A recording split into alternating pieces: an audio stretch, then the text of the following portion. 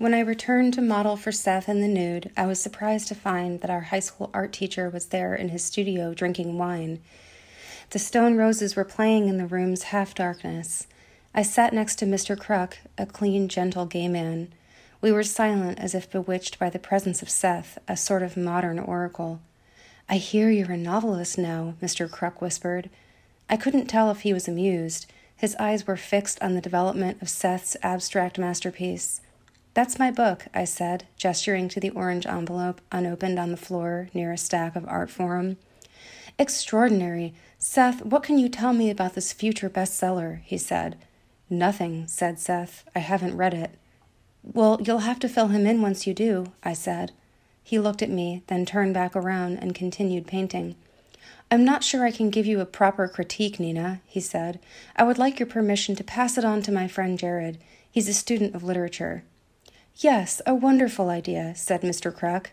"You know him?" I said. "Oh, yes, he was your classmate." Seth washed his paintbrush and laid it on a towel. He selected a pencil from a box of drawing supplies and scribbled on the back of a receipt. "This will depend on his other commitments," he said, "but here's his number. I'll tell you when to text him if he agrees. He prefers to text."